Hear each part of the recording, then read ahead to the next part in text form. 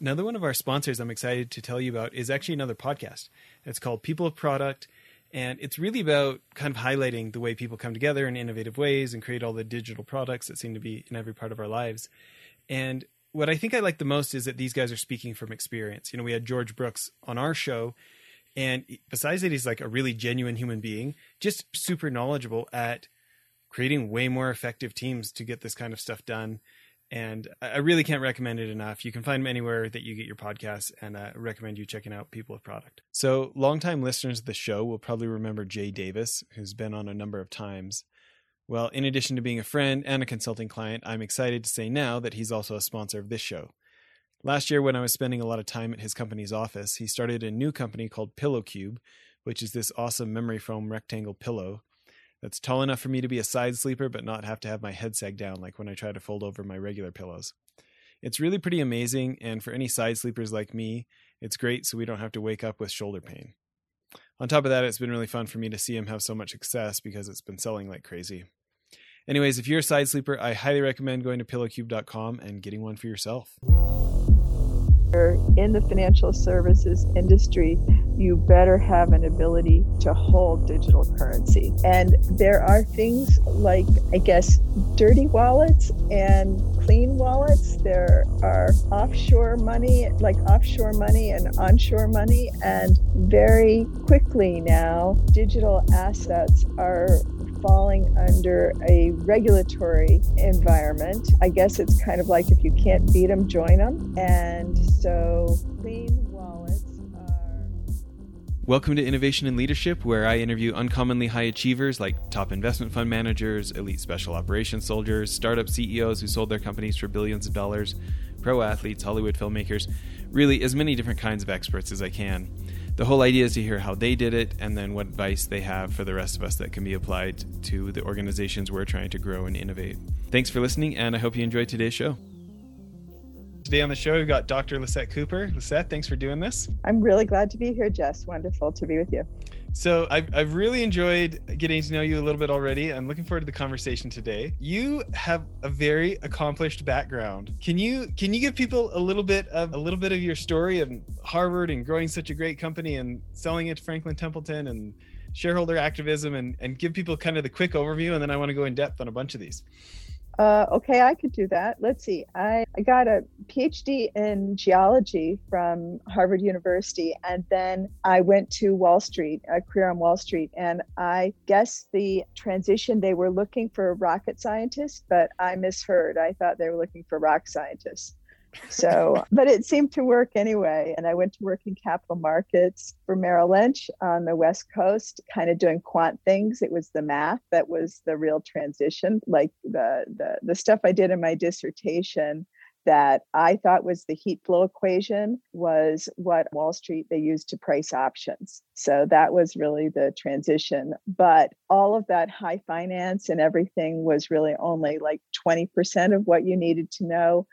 Really, people skills were 80% of the job. So I sat and learned and listened from all of these, fantastic salespeople and business people all around me. And from there, I went to run the consulting group at a risk management firm and really learned how to manage money, run investment strategies, and started Athena Capital Advisors initially as almost like a joint venture, but like a revenue share with that risk management firm running strategies for institutional investors. Those were the early days. And was that like 93 when you started that? Yeah, that was really a long time ago, 93. And after a few years, I learned about something called a multifamily office. And these were really, really high net worth families who kind of managed their money in an institutional style. And I thought that would be a great idea. I could take all these skills that I'd learned running institutional money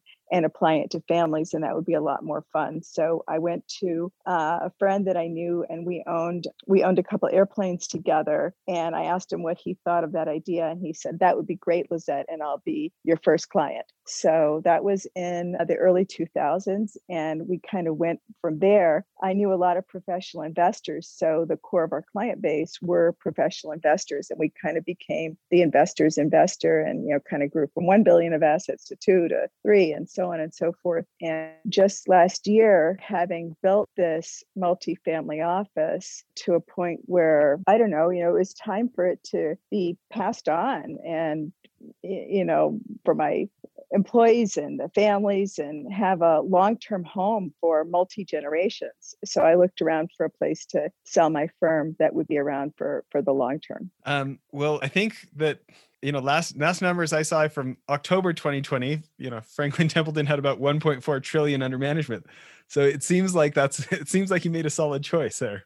Yeah, I really love the firm. Fiduciary Trust is a subsidiary of Franklin Templeton, and they've been managing money for families for 90 years. They're one of the original trust companies. So I thought, okay, they're going to be around for the long term. And it was a strategic acquisition for them. They didn't have so much of this multifamily office kind of money run the way we ran it, and especially impact investing that we'd been doing for about 20 years. And I just loved that the parent company, Franklin Templeton, even though it is a publicly traded company, that 40% of it was controlled or owned by one family, the Johnson family. And so they don't really have the short-termism of most public companies. And besides that, the CEO of Franklin Templeton was a woman, Jenny Johnson. So I really like that too. So it's a great home for us. Oh, that's so exciting. And, we got introduced through General Votel, who's been one of my favorite guests that we had on the show. And he spoke so highly of you. I was really excited when we got to meet. How long have you been involved with the Benz organization? Yeah, I think I got involved with Benz in 2016. And actually, I had no idea when I joined Franklin and Fiduciary Trust that Larry Huntington, who's one of the former CEOs of Fiduciary Trust, was one of the original Benz members and on the board, which is amazing because there's only like 400 Benz members in total, and with some pretty cool members like Jeff Bezos and so on. But anyway, I learned about it from one of my clients who was a member of Benz when they first looked into having a Boston office. And my client, who's in the investment business, wanted to know if I'd like to go with him on a recruiting trip and invited me to fly out to Washington State to Microsoft headquarters to learn about cybersecurity. So I thought that would be pretty cool. So a bunch of executives from the financial industry all over Wall Street met up at Microsoft headquarters in this, cyber defense operations center. And we heard about, botnets and what really happens inside of companies. And I came back from that. And first of all, we changed our software that we use to, for our virus protection. I decided, oh my God, we really do need to go to the cloud, because I realized for the first time how it really works when criminals get inside your network, and what's the difference between a state actor and a non-state actor and all of this.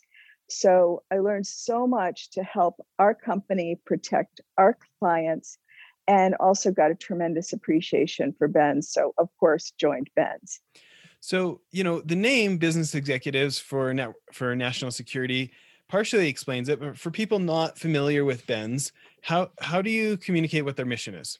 Yeah, it was formed originally to bring business risk management practices to help our national defense, to really bring those practices to national security.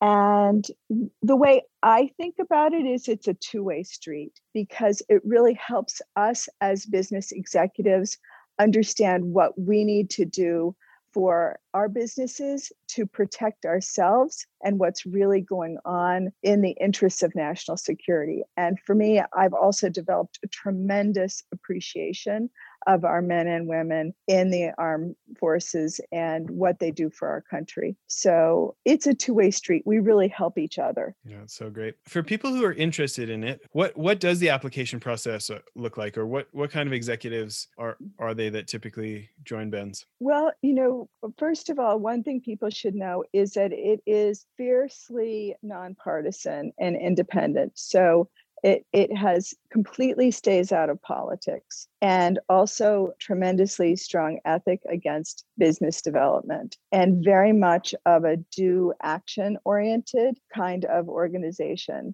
There are a lot of CEOs, prominent members might be like Bernie Marcus, who founded Home Depot, or Fred Smith from FedEx, but I was a CEO when I joined, but that's not necessary, but a lot of C-suite executives. And it's great if you do have resources that you have at your fingertips that you can contribute to help with efforts. But, really, I think that strong interest in national security and in, being a helpful partner. But I don't know, I just think it was tremendously fun. Everybody does different things. Some people like to help with projects. I really love the trips and the travel. It's such a great mission, and it's fun to see, people from industry, helping out too. You think these folks in the armed forces and the intelligence community that give up so much to ensure our way of life. It's great to see anyways that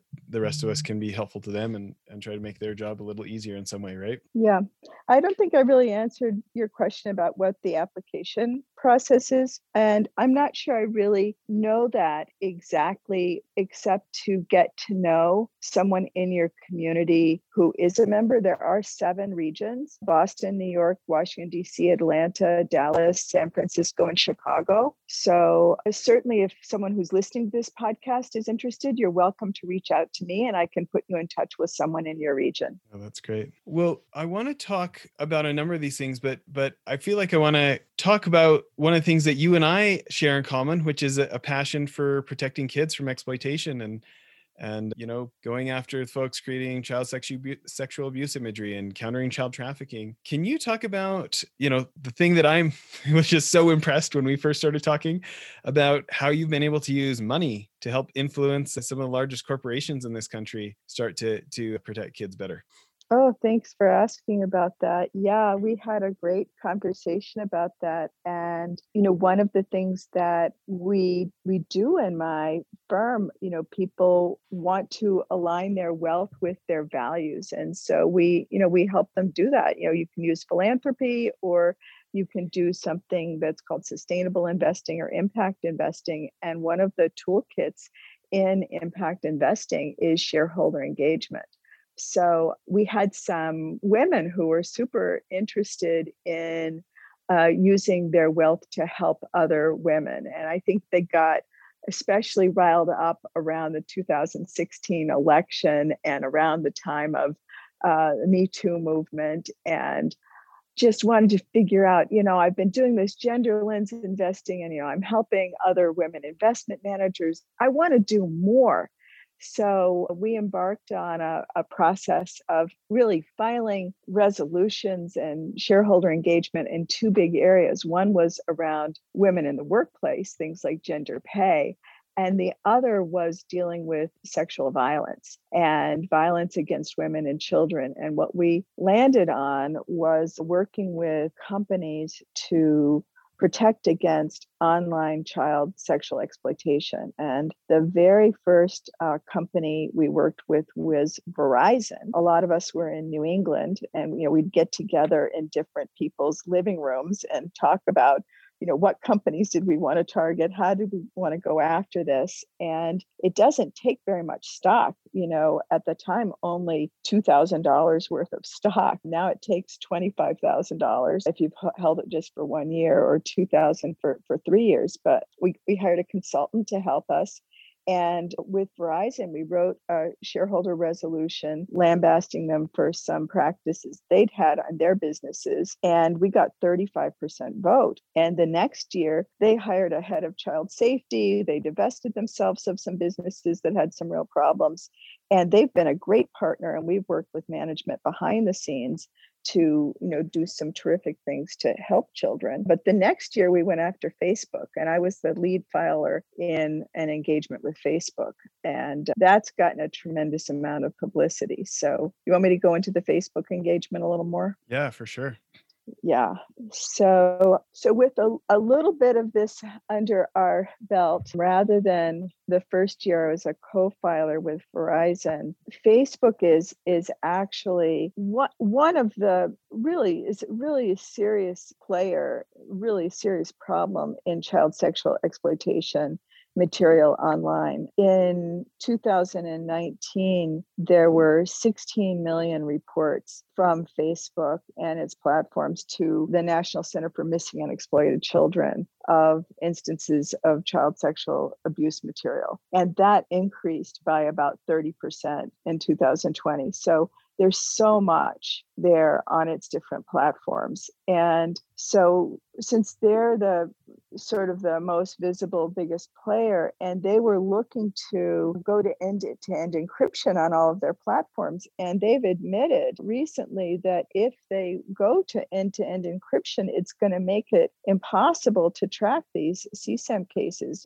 harder to identify the victims and abusers. They were interviewed in a hearing at the British House of Commons and said that if content's being shared and they don't have access to the content, then they can't report on it. So we were super concerned that if they went to end-to-end encryption, that all of these reports that can get submitted to law enforcement and that could help kids who are being abused, to track down the predators and actually potentially save kids who are in the process of being abused, we were seriously concerned about that. So we asked for a report on what would happen if they went to end-to-end encryption.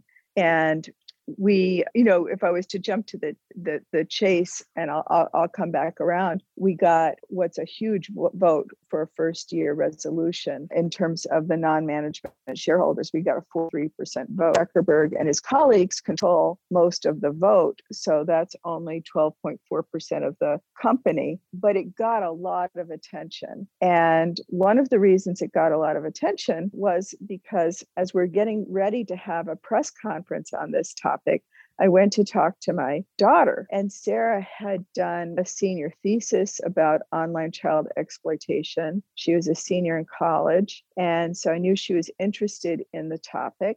And I said, Sarah, do you have anything that you would like to contribute to our press conference? And she knew we'd been interested in this, working on the topic with these other women investors for about 2 years. And I thought maybe she'd have texted picture of herself or something. And after thinking about it overnight, she said, yes, Mom, actually, I do. And she proceeded to tell me a story about something that had happened to her when she was a teenager, and in particular, when she was 18.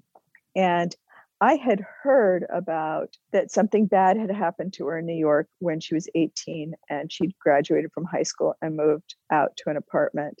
I knew, that bad thing had happened in New York, that she might have died, but that's pretty much what I knew. And what I didn't know was that she'd been groomed on Facebook by a sexual predator for over 2 years. And that summer when she turned 18, those 3 weeks that I didn't hear from her, and I just got a phone call saying, I miss my mom, that during those 3 weeks when she was out of touch with me, that she had been kidnapped by this person that she'd met online on Facebook and taken across state lines and sold into sexual slavery, that she was, sold into prostitution and held captive against her will. And she did manage to escape by calling someone she knew. She was able to do that, but I had no idea. And she said she didn't want to tell me because they said that they would kill her, they would kill me if she would ever escaped. And she's ashamed, and this kind of thing happens. But it's like, well, honey, are you sure that you want to tell your story? And she said, I'm sure I want to tell my story. I want to take my power back. I don't want to hide my face. I want to do this so that nothing like this ever happens again to anyone else. So we went public with this. And, it hit 65 different publications on 4 continents in multiple languages. And it was really, quite a memorable shareholder engagement. Let's say that. Thank you for sharing that story. I know it's personal. I think about it, it's such a complex issue. My wife's mother, we've talked a lot about our charity Child Rescue on this show over the years. And it was, in some ways, there were some similarities to the experience we had. She knew that there had been a lot of abuse in her family line and that her mom had been abused as a little girl. But it wasn't until we had started the charity and Glamour magazine wanted to do an article on her and her mom, that her mom, like, they were flying out from New York, and her mom talked to me and said, "Hey, I've actually got some more to share. I haven't, shared with the kids over the last 35 years. Like, I actually got forced into this for money as a teenager, and it wasn't just abuse as a kid." And she wanted me to be the one to share it with my wife because of exactly what you said, the shame. She just talks about how she didn't want her kids to think less of her, and it's so twisted when when they've been given these messages of that somehow it was their fault or there was involvement or these things, and they don't always get seen internally. They don't always see themselves as the victim as much, and there's stigma. And it's, the longer that we work on the issue, the more complexities I find out about it. And yet, she was the one who broke the cycle, so it didn't happen to my wife. And it'd been going on for almost 100 years, over 4 generations. I'm the first dad in that family line to stick around in 100 years. And she's so brave. And, you look at my kids, her grandkids have such an exceedingly different lifestyle than her mom and her grandma and her great grandma, Yeah, it's just incredible. And how amazing to break that cycle. And it does take so much bravery and courage. And it's so difficult. I think people don't understand kind of the mindset and the kind of brainwashing that goes into it when people are groomed and brought into this situation. So I think it's very important to begin to talk about the subject and to begin to honor the survivors. I think that child sexual abuse in many ways is much more widespread in our society than we would like to believe. And just as the Me Too movement, that women started to come out of the corners about what had happened to them, that hopefully this will become a little more normalized so that survivors can feel better about themselves and regain, if not their childhood, at least regain their adulthood and be able to feel better about themselves and who they are and go on with their adult lives and their children to live a normal life. Yeah, we've spent so much time in the last 10 years, especially around law enforcement assistance, whether it's police trainings or helping pay to either other groups or send some of our guys to assist law enforcement in undercover rescue missions and stuff. And, we've had situations where, members of our team are going to work with another group that's spearheaded an operation with the local law enforcement, and the traffickers were offering them the kids right over Facebook. Do you want these kids? Do you want these kids to rent? And I know in our society, we talk a lot about privacy, and I'm not really in favor of having the government read every one of my emails, but there is this balance too of like, there's a balance out there between privacy and protecting the most vulnerable people in our society, these children, right? Exactly. I think there's really a balance between safety and privacy. And I really look to Facebook to come up with a solution where they can have something that is quite private and does allow for something very close to end-to-end encryption, but also allows for somebody besides hackers, when there's a need for ordinary law enforcement to be able to provide for safety of the most vulnerable in society, that we can do that we can protect our children. Yeah.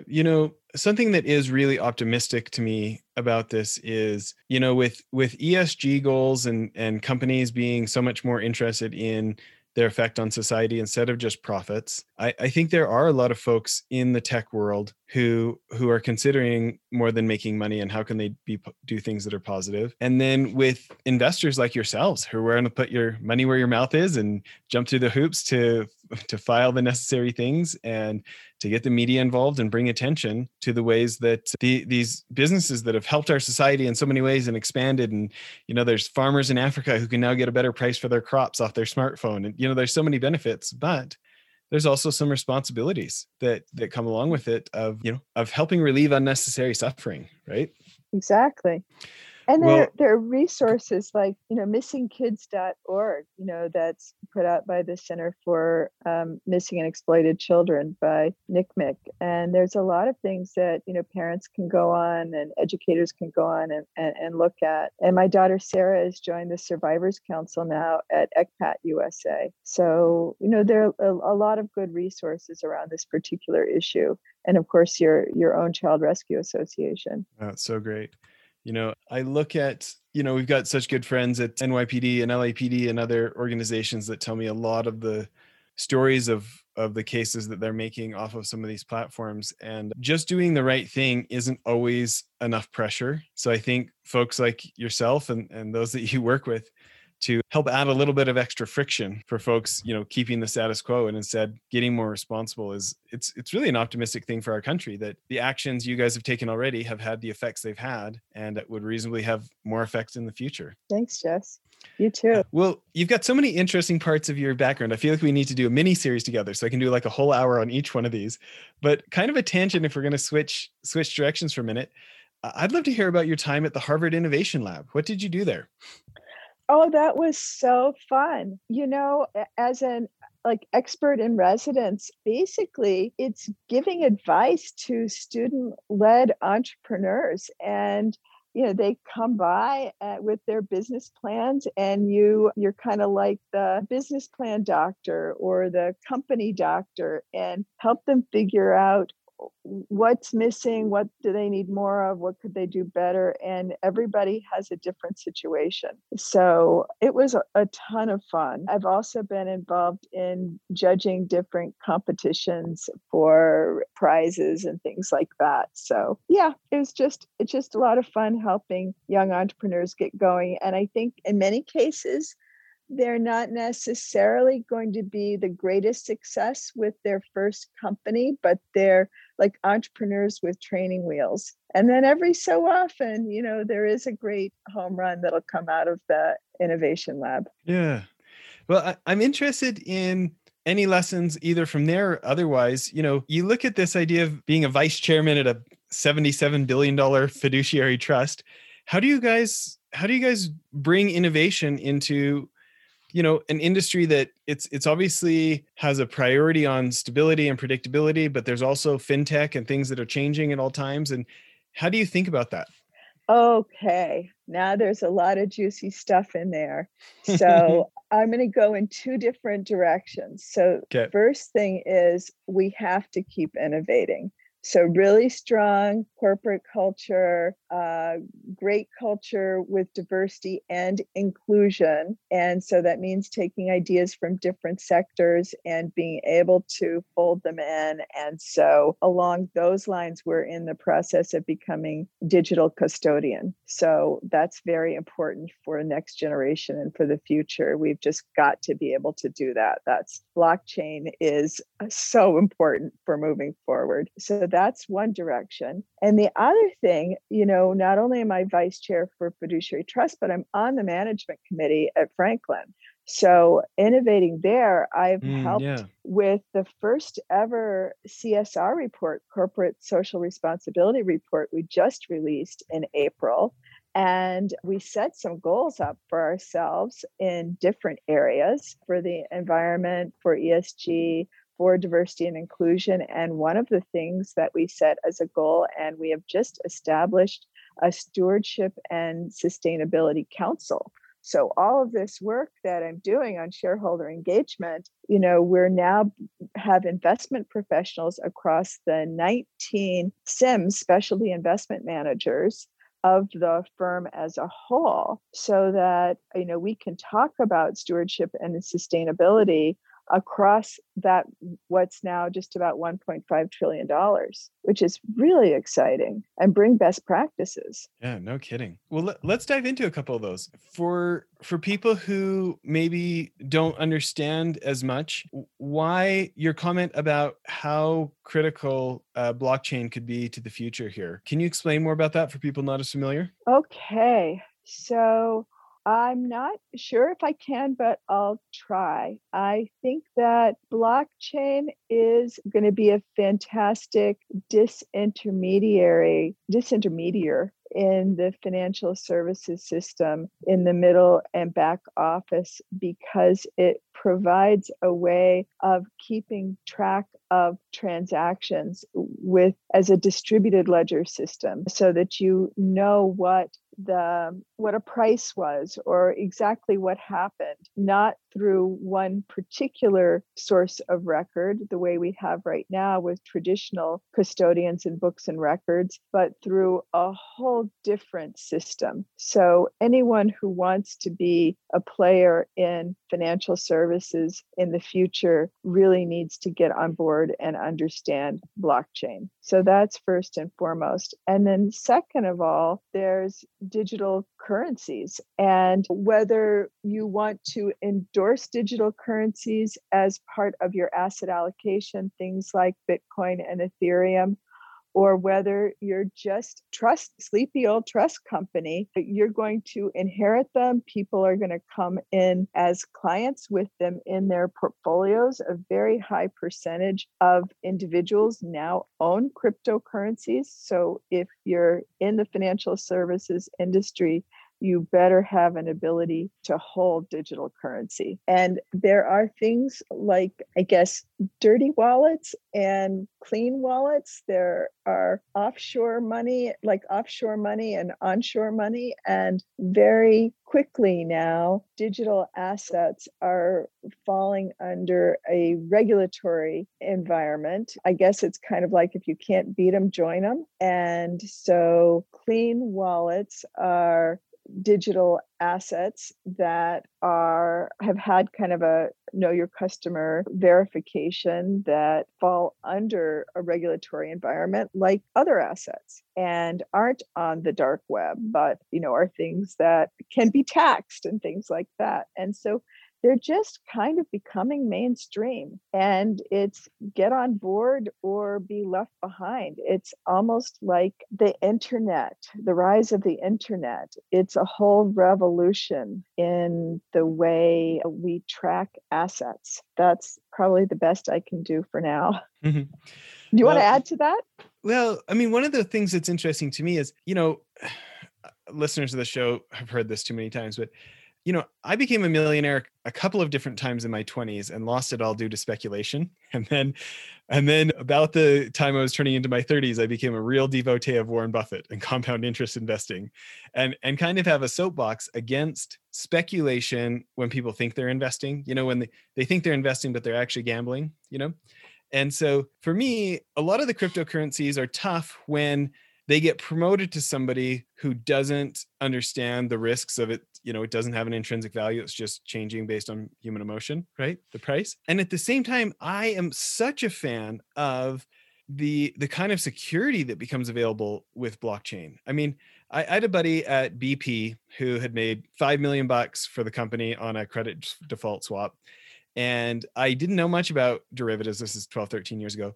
And he was explaining to me like what a Wild West industry it is, like where sometimes back and forth between the financial institutions, like, there'll be $200 million in derivatives that's only tracked on an Excel spreadsheet. And like somebody will get like an email like 18 days later or 3 months later, hey, you guys were 200 million off on that. Can you send over the money? I just looked at this Excel sheet again, and I think you guys forgot to send that one. And they're like, oh shoot, sorry. And like people hush it up because tracking was so bad on a lot of these derivatives. And there's other financial contracts that, like, I think regular people would be shocked how insecure some of the tracking is. I don't know if you've ever seen that in the industry, but some of those things that I understand have happened, the idea of having a independent ledger to track, I mean, even for us, we're ramping up our big real estate investment trust. Like the ability to not have to spend so much on title insurance, if titles were tracked on blockchain, you know, things like this, I think are massive efficiencies that only help an economy. I don't know if you Yeah. feel differently than any of that. No, I think that blockchain is just absolutely an idea that is so powerful, that is going to revolutionize the financial world in so many different ways, and that it has to, because it's an independent way to verify things like ownership or quote unquote the truth. And that really matters a lot. You know, we've gone to these digital sources of truth, and you know, a piece of paper can be altered, copied, counterfeited, but the distributed ledger is very, very difficult to mess with. And I think if we go to a place where at one level of computing power that it can be messed with, then we'll fix that and we'll go to a whole nother level of computing power. It's revolutionary. It's definitely where the world is headed. And in different places, from title insurance to, I'm trying to think of all the different possible applications, anywhere where you need to know what really happened, a string of transactions, what the real value of something is. Yeah.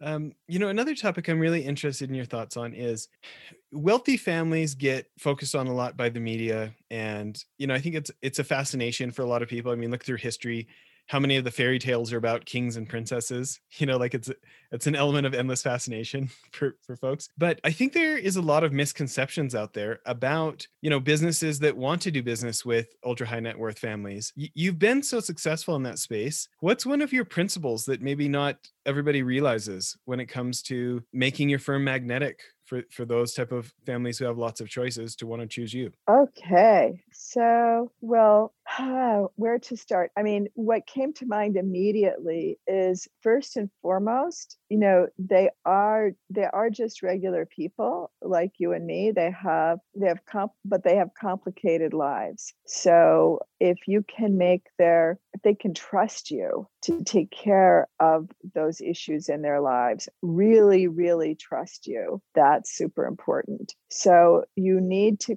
come in as a trusted advisor already, vetted already. And that's through a center of influence, someone that they already know trusts you. That's how you're going to get in the door. And then from there, you just have to really demonstrate your competence, that you know what you're talking about, you're nice and personable, and you're going to make all of these, you know, headaches go away from them, and either keep them from losing their money and help them make money so they can sleep well at night and do all of the great things that they want to do in their life. And you're going to take care of all these other things for them. So they just have to trust you to do that. It's very simple. When you think about how many people claim to be able to do that for them, what do you think makes the difference in them finally choosing to trust you? Well, again, I think that most people who are wannabes on that side, you really have to have the bona fides. So who is it that they already trust, right? They probably trust their estate attorney, they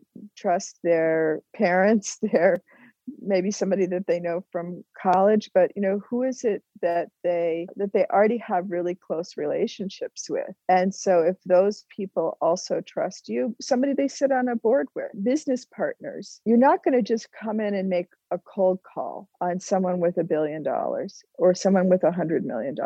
It's not going to, and that a lot of people say they're trustworthy, but then you can kind of demonstrate it. I mean, I'm going on I have a pitch later on today, and it's with someone that we've known for a really long time. He's a trustee for somebody that we're a client of, and he's seen us in operation for maybe 10 years. And now he has some additional liquidity himself, and he has a very high net worth, but he just didn't have so much liquidity. And so that trust didn't come overnight. It took 10 years to develop that trust. Sorry, it's not that easy to develop trust.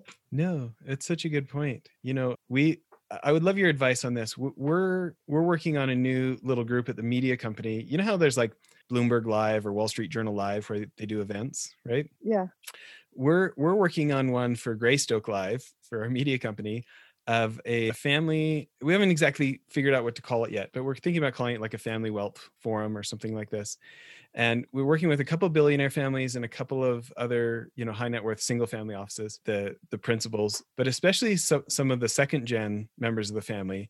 And the first group that they want to do is almost more of a non-financial thing where they want to get together, and I'm trying to organize it where it's for them, by them, like we're essentially facilitating it, kind of a thing.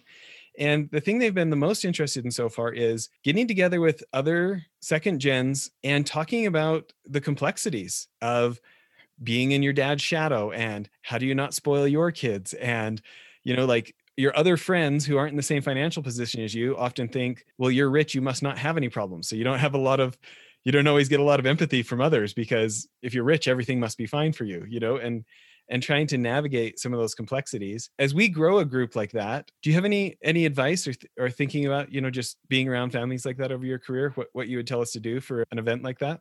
Yeah. And I'm thinking of my wonderful partner, Gail Cohen, who also would have, tremendous advice for you on that. But what I'm thinking about myself is, yeah, of course they have problems. And of course that the biggest issue is that you don't want to spoil your kids. And I think that as people move on in the first generation, after they get through the business of making their money, that immediately the next thing is, how do I not spoil my kids? And then that's the first thing for the second generation, is how I don't spoil my kids. And it's not that easy, because it really, well, it is easy in a way, is that the kids, it's not what you say, it's what you do.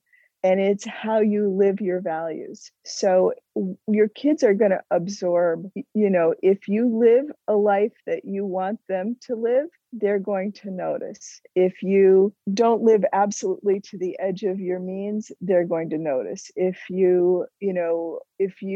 What do you do about brands? Are you super brand conscious, or are you, are you prudent with your money? How you actually spend your money. How do you treat it in terms of philanthropy? Are you generous to other people? Are you kind to yourself? Whatever your family values are, that's what your kids are going to absorb. And then there's always the child who, no matter what you do, is going to spend too much. And those are really the challenges. And that's why you need a peer group like they're pulling together, because a lot of people aren't going to understand. And so I think it's wonderful what you're putting together, the conference, because you really need support as a parent from people who have similar issues as you do. And it's wonderful to have community. And what I've hesitated on saying is, people always want to bring in experts, the person from this institute or that institute. And I do think that helps in having an agenda. And we can talk offline about who some of those experts might be, and, my personal opinion about some versus others. But I certainly wouldn't make it all about that, because they have a lot of the expertise right there in their own lives. Well, it's interesting. That's kind of what they've said a little bit to me, is like that they want to actually, like, maybe there's like a larger group meeting, but that, this would be like kind of an ongoing series, but that the discussions happen in small groups. Cause you're saying like, hey, listen, none of us are probably going to get up in front of 200 of our peers and say, here's how I think I'm worried I'm messing up my teenager. He's like, but if there was like, if it divided up and there was only 8 of us around the table and we were all taking a turn, then I think it would be easier for us to be honest. And he's like, I'd love for people to get assigned a case study where they need to make a case study on themselves and then come present it to us, and we can discuss about it and then say how it's showing up for us. And so we're exploring some different ideas, but I would love, let's have another call. I'd love to hear about those suggestions. And it is kind of my attempt here of, can we kind of nail the product market fit right off the bat by kind of letting them be the ones who invent it or co-invent it with us, Yeah, I think that's a fantastic idea. A small group, not more than 8, give everybody a chance to speak. case study, speak into it, because I think they really actually are the geniuses, that they'll be able to help each other, I think, way better than the so-called expert. Yeah. Another question I have is, there are so many folks who they see the potential of being in the financial services industry and the potential large rewards that are possible, and they're ambitious and they've got degrees from great universities, or they're lifelong self-learners, things like this. And yet so few of them have accomplished what you've accomplished. What do you think you've done different? What do you attribute some of the success to? Listening and humility. I think being able to take some feedback, but really be able to take in other people's point of view. That's super important. And the biggest inflection point, I think, is when you want to go from being a manager to that next level of manager of managers in your career, because that's when you have to learn how to delegate to other people who are better than you. And so you have to actually be humble about what you're not good at, so that you can stop doing those things and give them to other people and help develop them in their career, so that you can keep good people around you and under you who want to work with you. So this is interesting. I just did an interview this morning with a Greek guy he's over at Cambridge, and they've invented some new ways that looks like they're going to be able to save liver transplants, that, a donated liver from somebody who's passed away that wasn't good enough and had to go in the trash, and they've come up with new ways to build essentially mini organs, these injections they're doing. It looks like their breakthrough is going to make it so, like, a lot of children may never need to get the transplant in the first place because of what they're injecting and all this stuff. Well, he's gone from being a doctor and a researcher to an entrepreneur, building a business out of this. And we had this discussion this morning. In medicine, there's so many people who they got ahead by being an individual contributor. They got their degree. They're the ones who have won so often playing an individual sport. And now he's got to get a bunch of these folks together and play a team sport of doing the startup together. So I'm interested from your point of view. There's so many portfolio managers or people who, they got their fancy degree. They got their bonus when they were at Goldman. And yes, they work together with others, but a lot of times there can be reinforcement of your success yourself. And yet at higher levels of businesses, if there isn't good teamwork, that's you're unlikely to have strong growth, at least in my observation. So my question for you is, in both selection and cultivation of leaders who may have been, reinforced this idea of individualism, helping select the ones that are more team oriented and helping to further foster that. Do you have any thoughts on that in finance? Yeah, that is absolutely critical, what you're talking about, because you have to have that individual success to get to a certain point. And I think it's this transition to, you're just not going to get any further unless you can be part of a great team. You're just, you need a bigger organization to have a bigger impact. I mean, that's one reason why I sold my company to a bigger company, to be part of a bigger company, to have a bigger impact. And you have to be a team player to do that. So what are the qualities? I think people have to be open-minded. They have to have give and take. Being part of a team means that you have to pass the ball. You can't always be the one carrying the ball. You have to recognize that other people have talent too, and that you are better together. And again, understanding, having a little bit of self-awareness. And this is where maybe my whole world, that I don't know if we've ever talked about meditation and contemplation and yoga, and, actually being able to sit still long enough to see how the world really is, not the way you want it to be. And so that means noticing, hey, actually, I'm really good at this. I should do this. I'm really not as good at that. He should do that. And then you can build a team. but you have to be able to deal with reality. I think we need to just do a whole series and have you back on the show.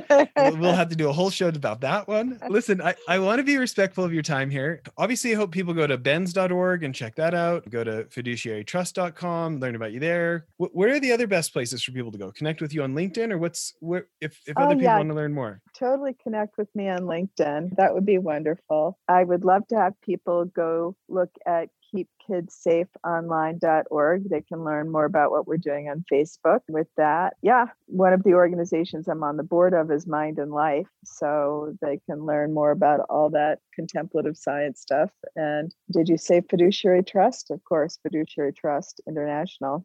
But no, thanks for all those plugs, and love to talk with you again more about Ben's. There's so much more we could say there, and we had so much fun. We didn't even get into visiting FBI headquarters, and oh my gosh, special ops.